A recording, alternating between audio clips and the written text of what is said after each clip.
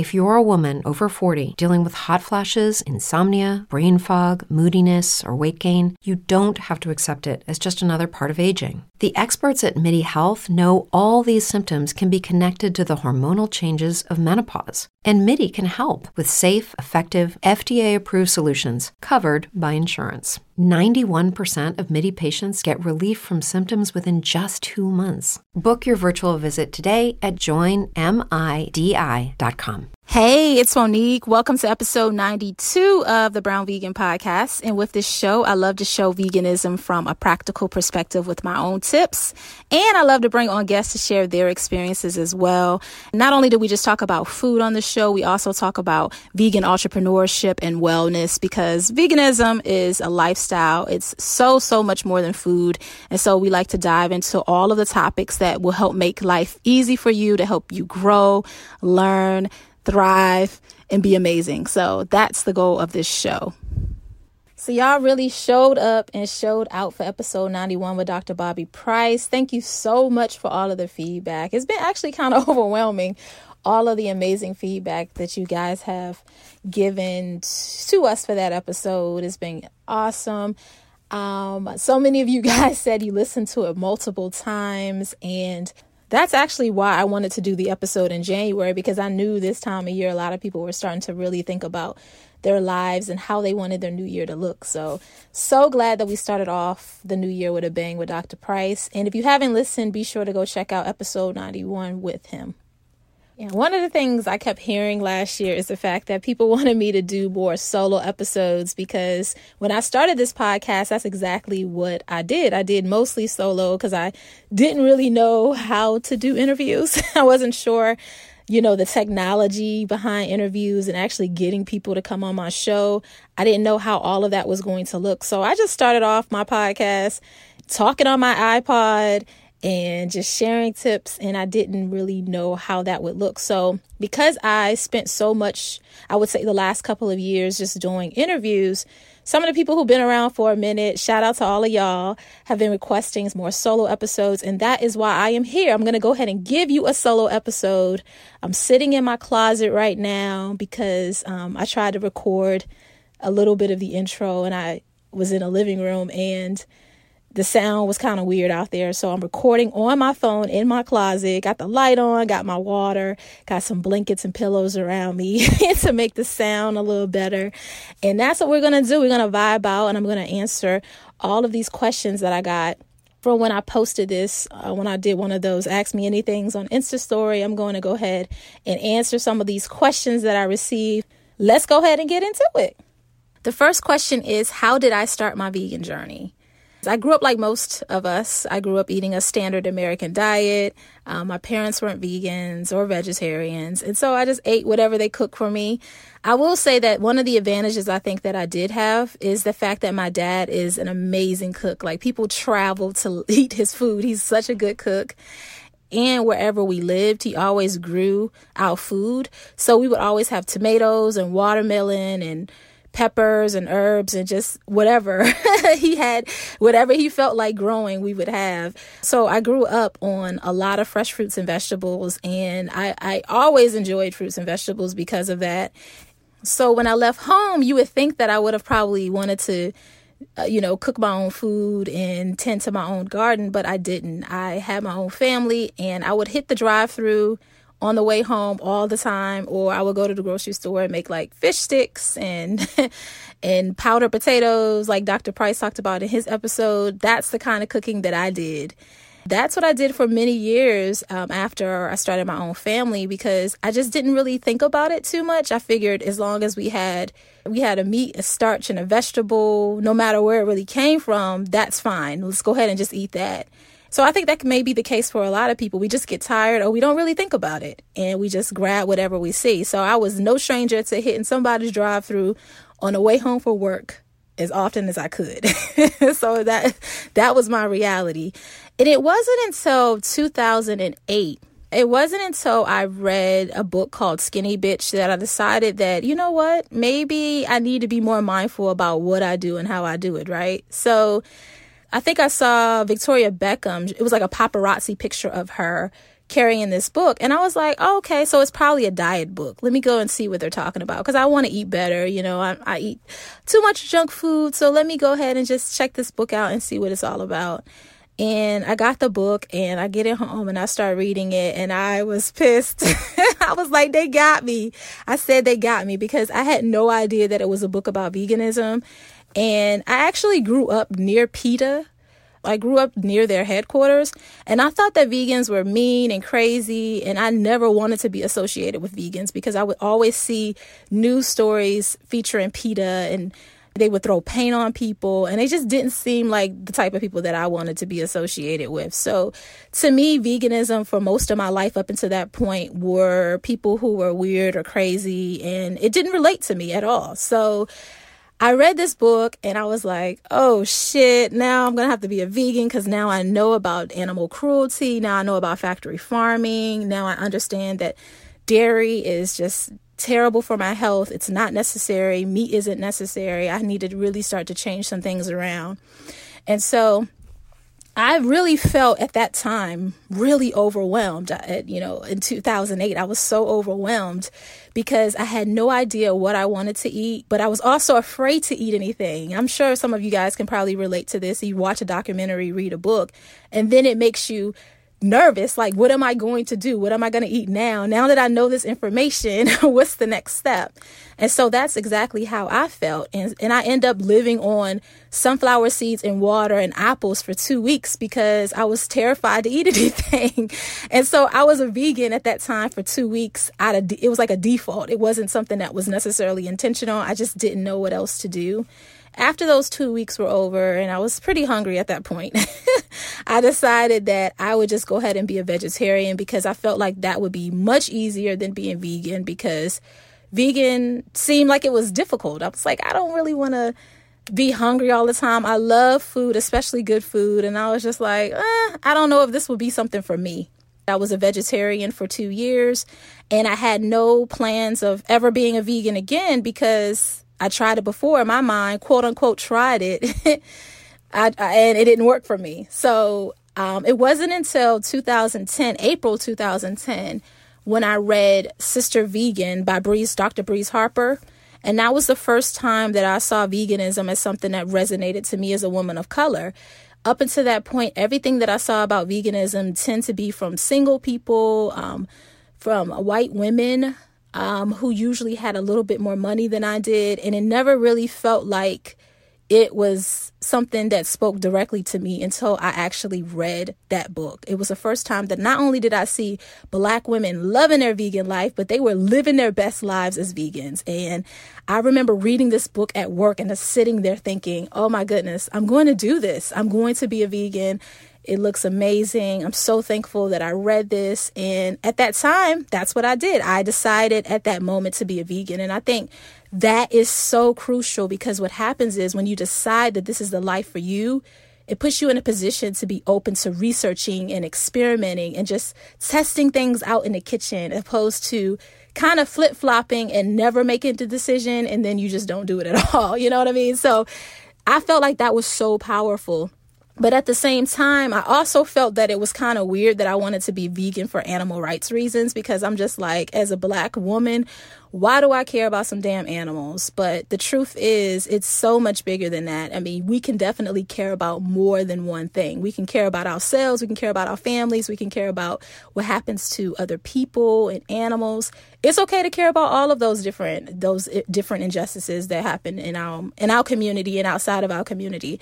And so that's what did it for me. I think that being a vegan for animal rights reasons actually helped me a lot in those early days, because it felt like I was really serving other people and not just serving myself and my family. So that was really, really important to me. And it actually put like a conviction on my heart in those early days. And I just remember writing down why I wanted to do it and really being clear about that and making the decision to do it. And I think that even an extra step that people should take is you should also think about what you want your life to look like because you are doing this. You know, just take that extra time and figure that out. And that was really, really helpful in those early days, just getting clear about my why and making that decision to do this. Another thing that really helped me start my vegan journey is replacing a lot of my non-vegan ingredients with vegan ones.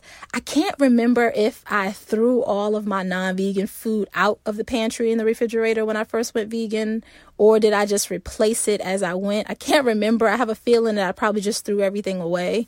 So what I did is I made sure that I replaced our milk. So we were having dairy. I was buying like grass-fed, organic gallon milk. It was like $10. It was so expensive. And I started buying almond milk instead. Instead of buying dairy butter, I started buying Earth Balance vegan margarine. Instead of buying ground beef, I was buying like the vegan crumbles, So I just started making that transition, like changing out the ingredients to making better options.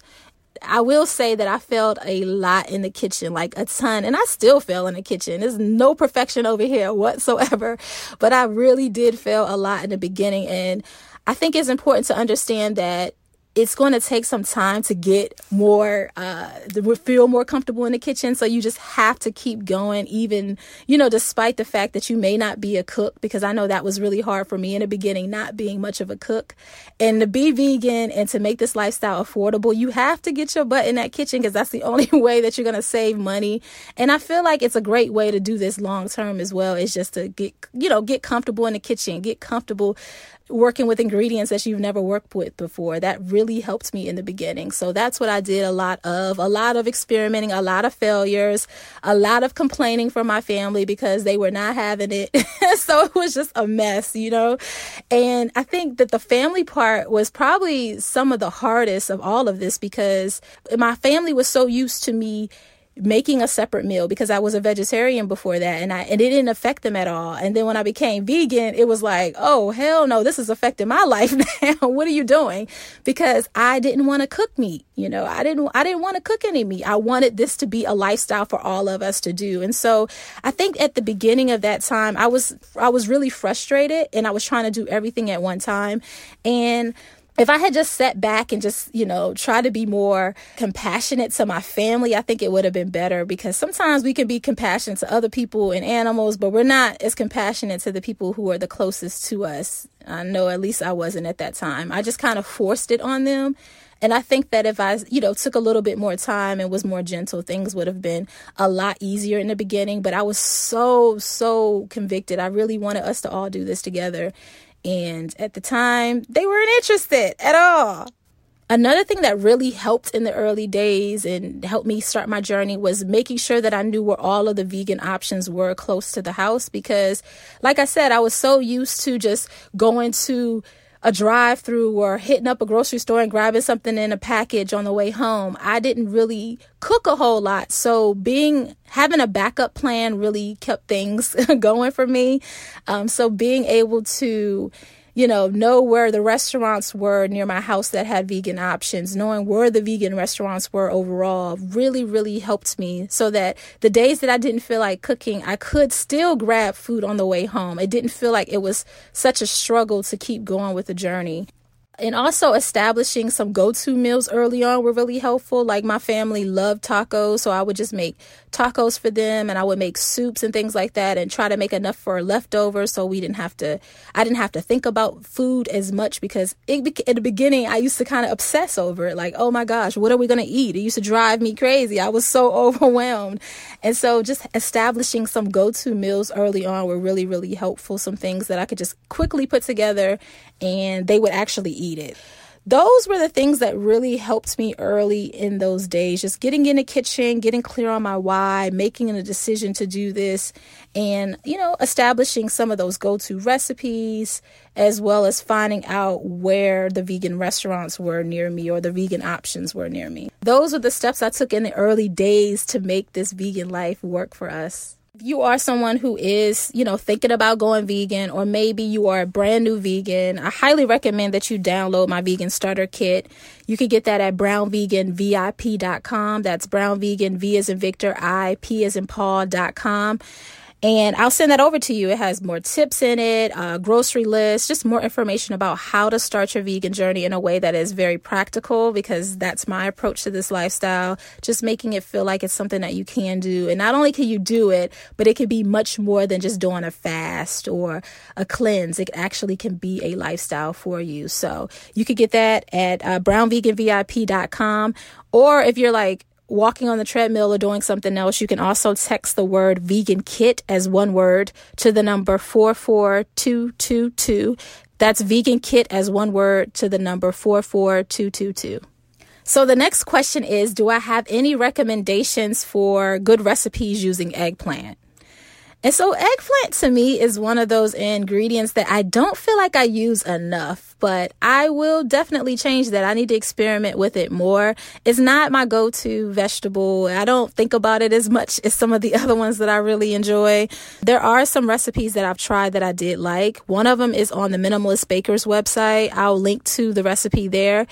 And also letsbevegan.com has a really good eggplant tacos recipe that I like. And so I'll also be sure to link that on the show notes for episode 92 for you so that you guys can check that out. The next question is, someone wanted to know, where was my Invisible Vegan documentary? And y'all know I laughed because I was like, wait, Jasmine is the person who came up with the Invisible Vegan documentary. And she actually reached out to her after I got this question. And she told me that the documentary will be available for purchase on YouTube on the 21st of January. So once it's available, I'll be sure to link it on the show notes for you guys so you can check it out. But basically, it's about being a Black vegan. That's what her documentary is on. And she's going to be a guest on the podcast. We're working on the details now so that she can come on and talk about her vegan journey, talk about her process of putting the documentary together, all of that good stuff. And I'm so disappointed in myself for actually missing the opportunity to be one of the cast members in that documentary. She reached out to me and wanted to know would I be interested in being in it if I was going to be in the LA area.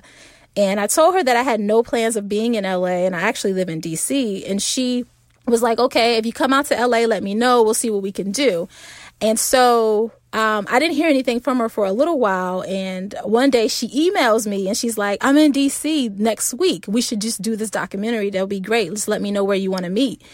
And I was like, no, I can't do it because I'm going to be in Costa Rica next week. So I missed that opportunity to be a part of this documentary. But because I have this platform, I could still have Jasmine come on and share her story, share her experiences, and tell us more about the project. So that's dope. And I'm not exactly sure at this moment when she'll be on the show, but we're definitely working on it.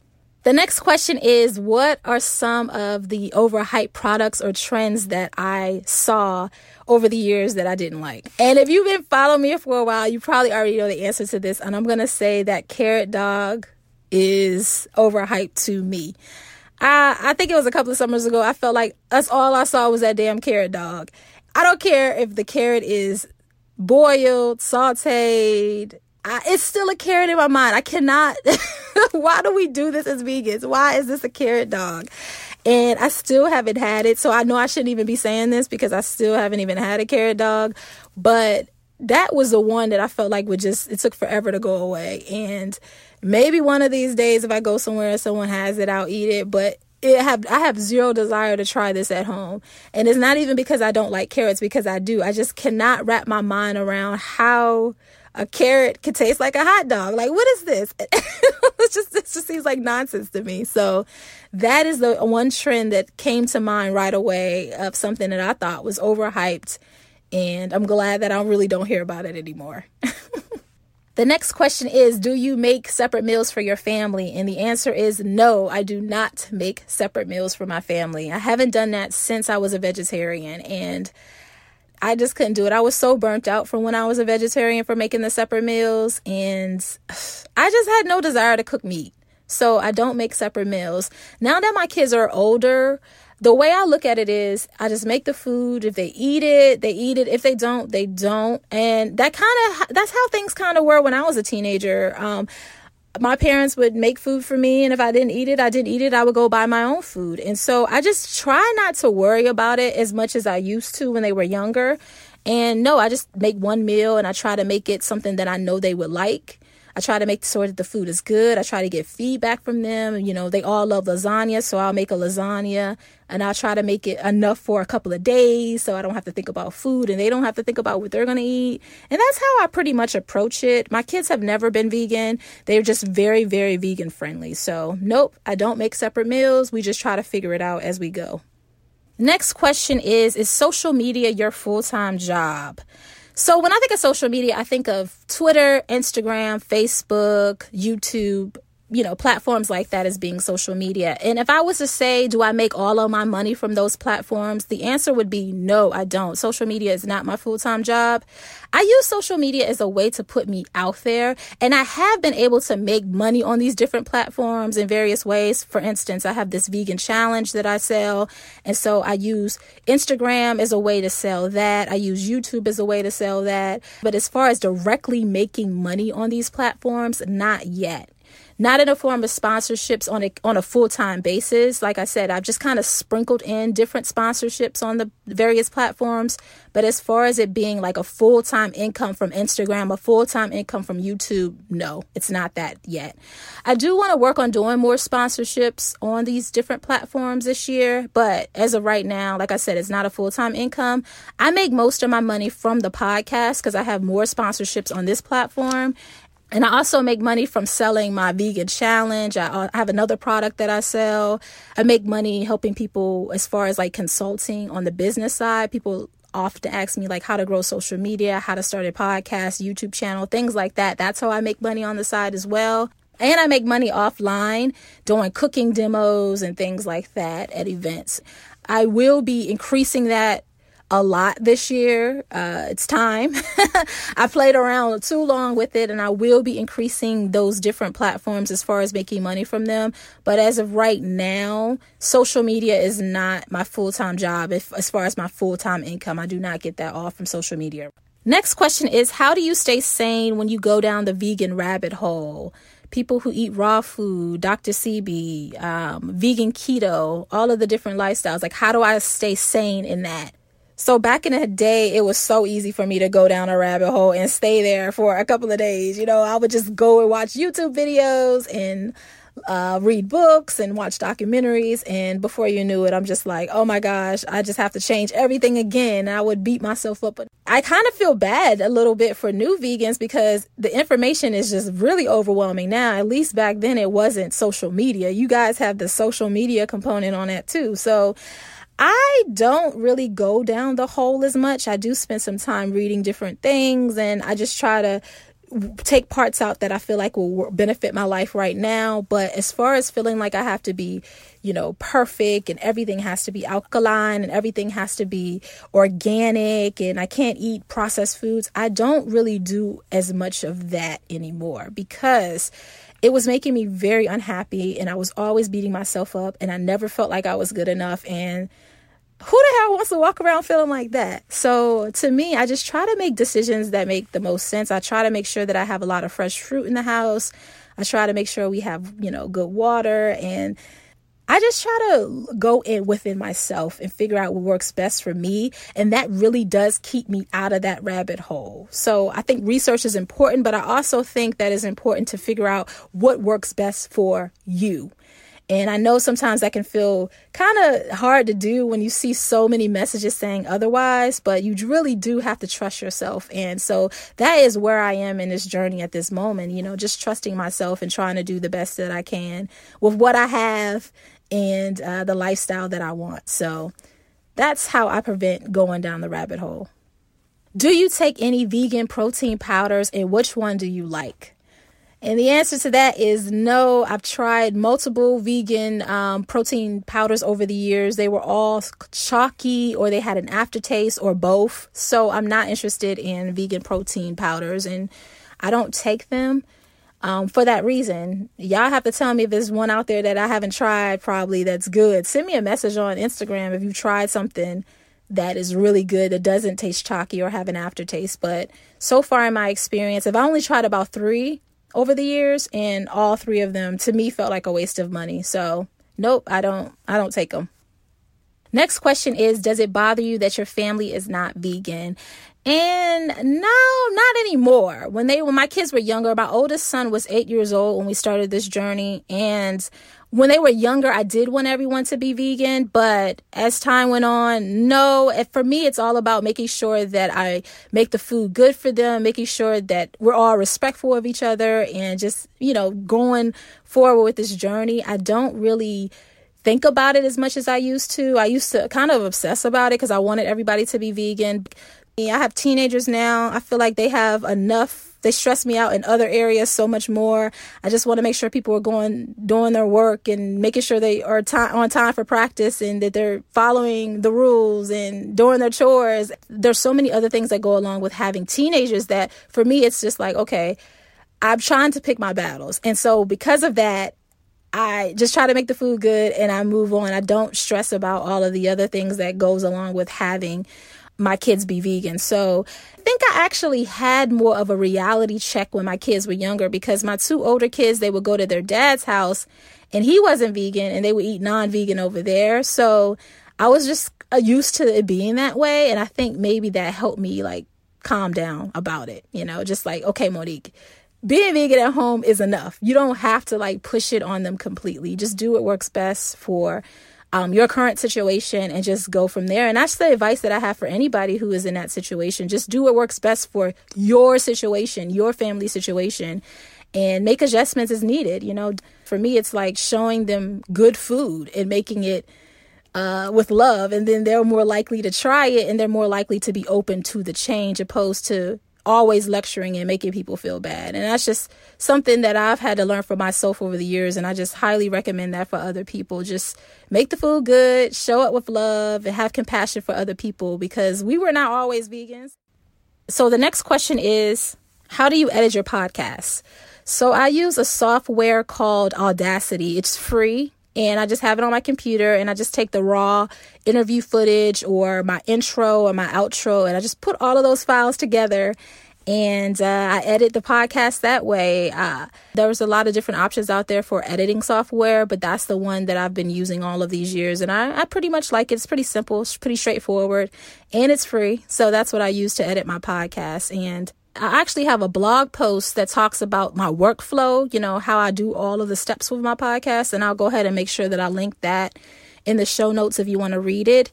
And I have a podcast course that'll be coming out on February 15th, because I get podcast questions all the time.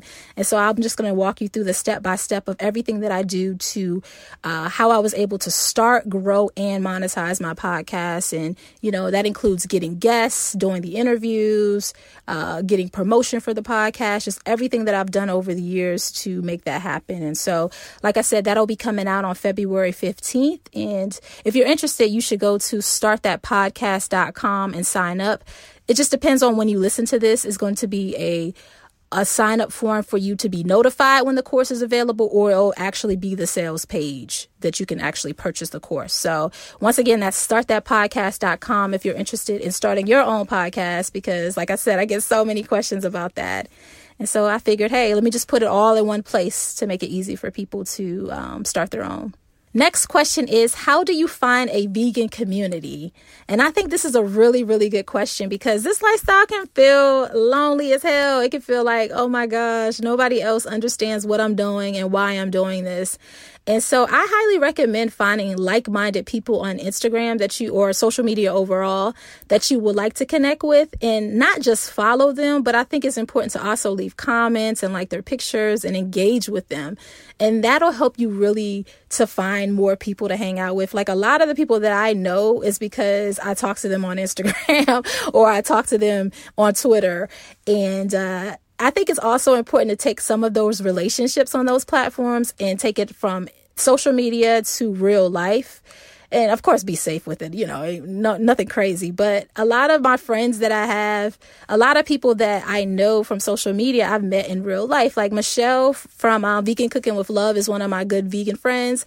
And we used to, back in the day when we first were new to our journeys, we would always go out to eat, and I would call her and ask her questions about different things because she had been vegan longer than me. And it was just really, really helpful to have that sense of community, because I couldn't call my mom or my sister about this, because care. And it's not that they don't care, but they can't really relate to what we're doing. So having that, using the different platforms to help you connect with people is so, so helpful.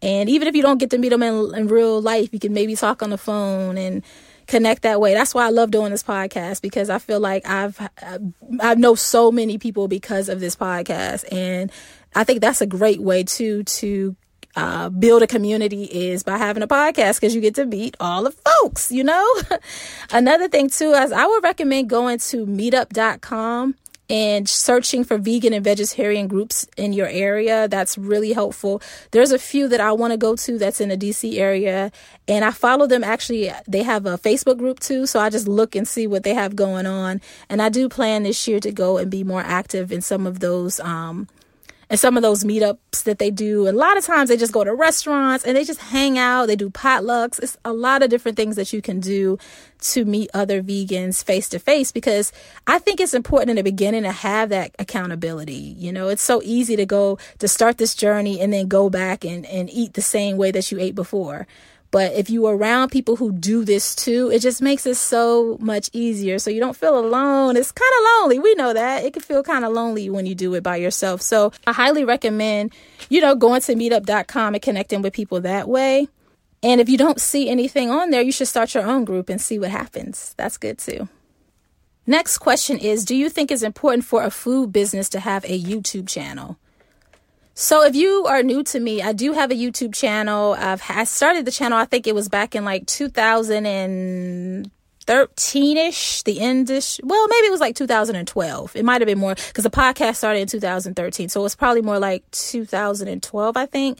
So I started this YouTube channel, and it's basically just me sharing recipes and tips on, how to transition to a vegan lifestyle.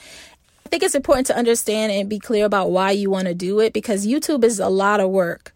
And that's why a lot of times I like podcasting more than YouTube, because I could just I am in my closet, chatting with y'all. And with YouTube, it requires me to do so much more work. And I think it's important to be clear about why you're doing it and who you're doing it for, so that you can actually keep going. Because in the early days of YouTube, when you first start producing your content, no one's probably even going to be paying attention to it. So it has to be a strong enough reason for you to do it so that you can keep going, because it's one of those things that you don't really reap the benefits of being on YouTube unless you are consistently producing content in a way that people want it, And so that's really important, especially if you are, I'm not sure who this person is that sent this question, but if you are a woman of color, I highly recommend that you be on YouTube, because I feel like there isn't enough of us that's doing this. And one of my motivations for being on YouTube is the fact that when I started my journey, I didn't feel like there were enough vegans, and I didn't feel like there were enough Black vegans. And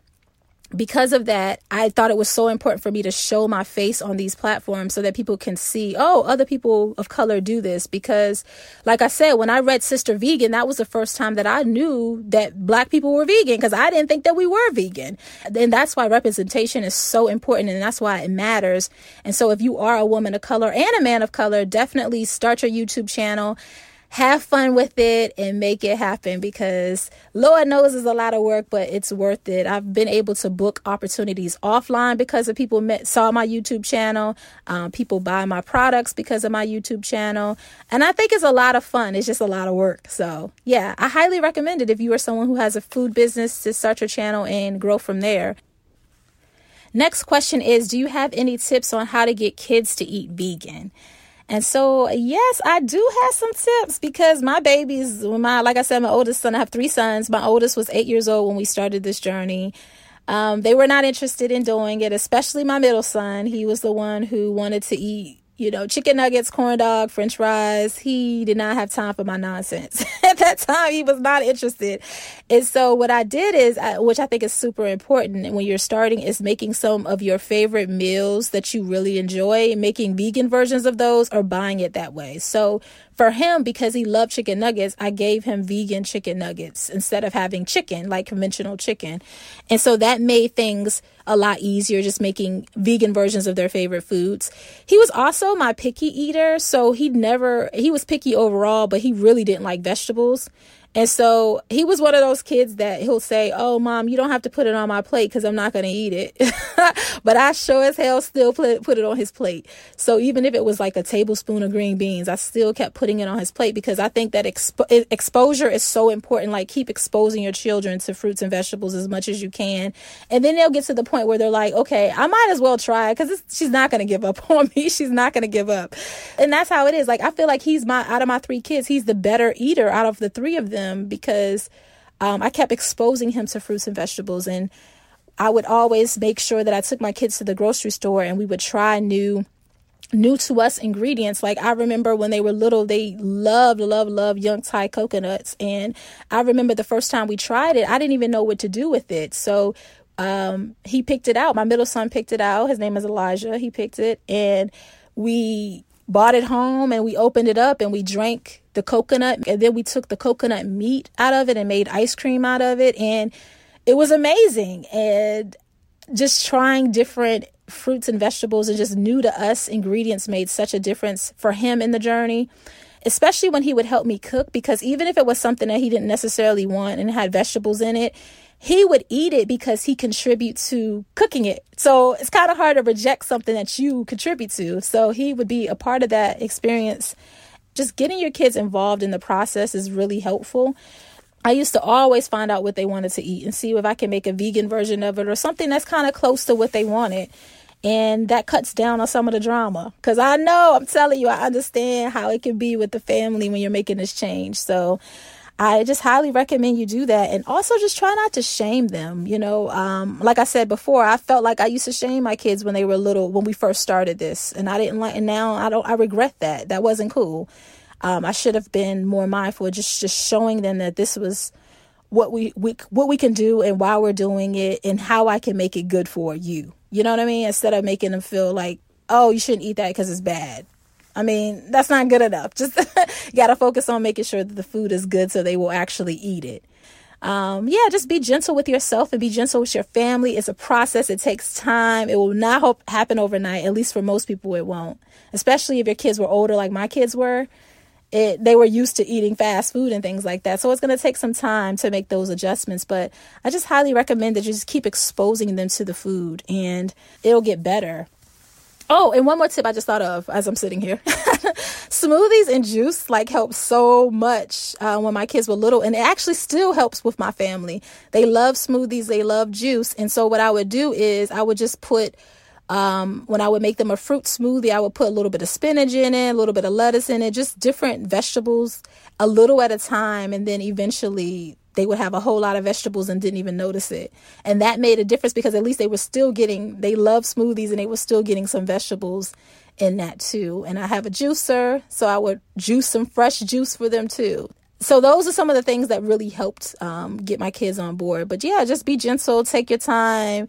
Keep exposing them to as much amazing food as possible, and it will just get better over time. It may not happen overnight, but it'll get better. Next question is, do you have any advice for someone looking to start a podcast, YouTube channel, or social media platform? Yes, I do have a few tips for that.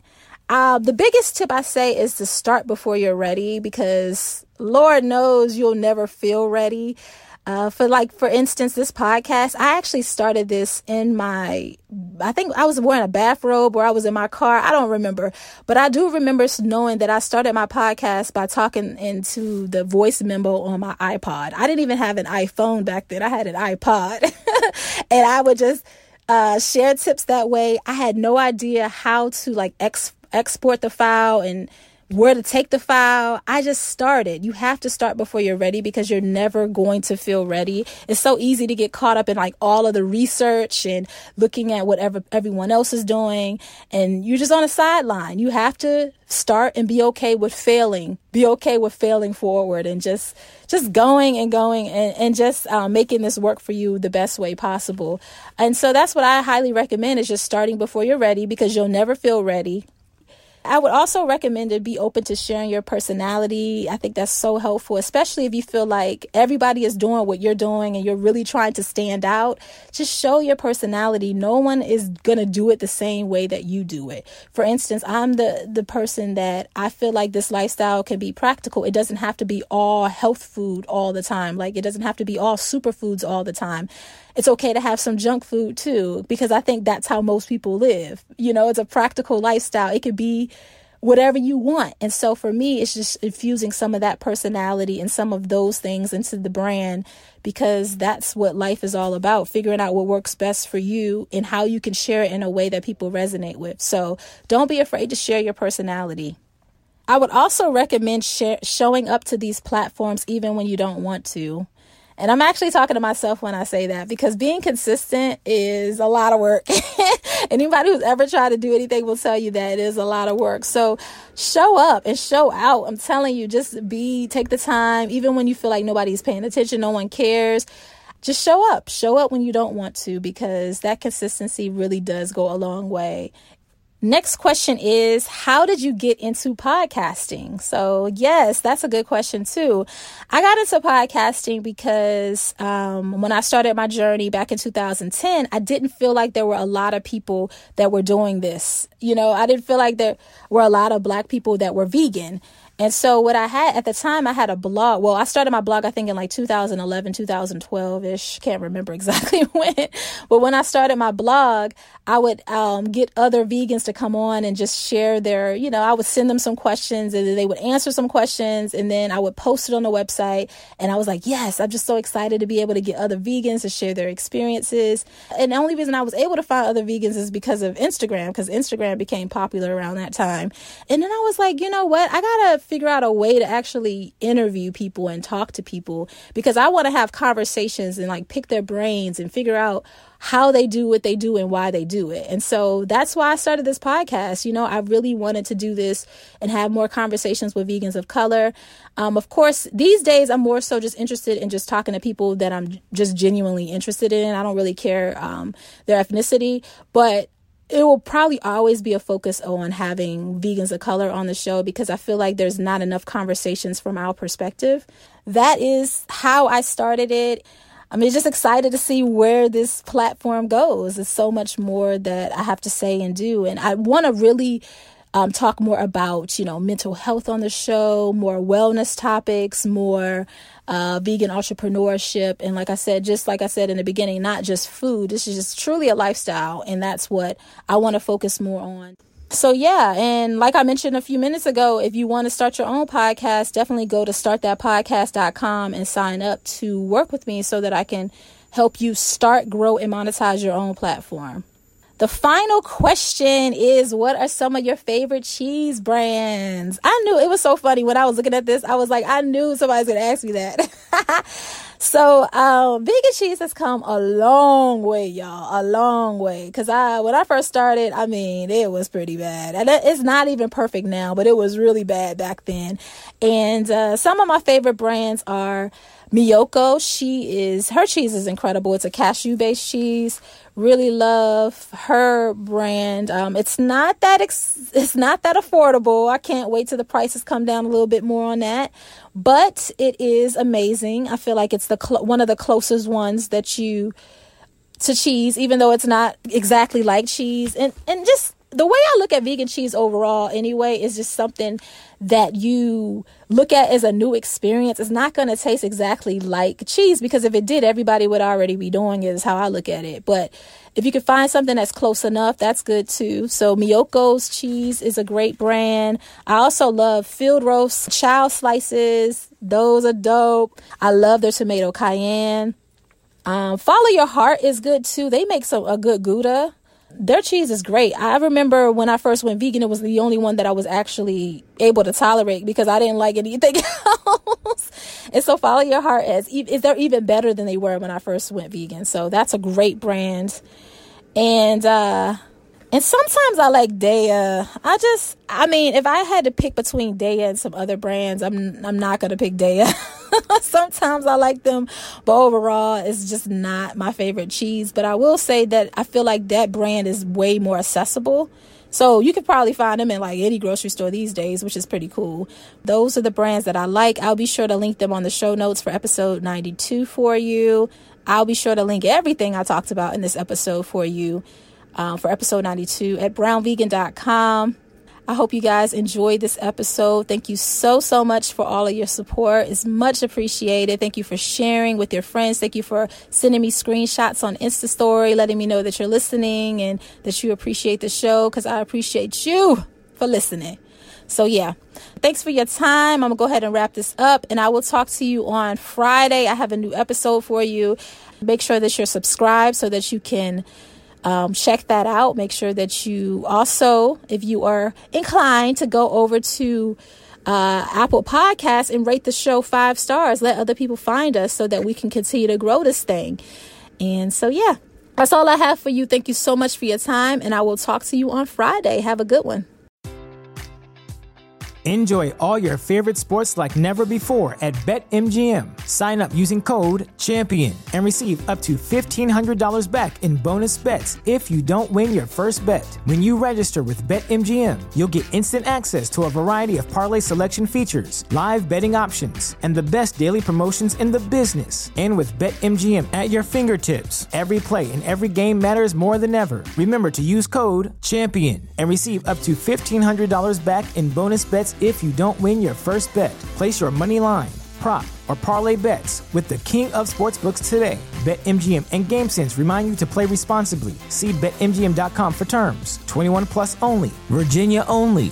New customer offer. Subject to eligibility requirements. Rewards are non-withdrawable bonus bets that expire in 7 days. Gambling problem? Call 1-800-GAMBLER. Promotional offer not available in Washington, D.C. Everybody in your crew identifies as either Big Mac Burger, McNuggets, or McCrispy Sandwich. But you're the Filet-O-Fish Sandwich all day. That crispy fish, that savory tartar sauce, that melty cheese, that pillowy bun. Yeah, you get it. Every time. And if you love the Filet-O-Fish, right now you can catch 2 of the classics you love for just $6. Limited time only. Price and participation may vary. Cannot be combined with any other offer. Single item at regular price. Ba-da-ba-ba-ba.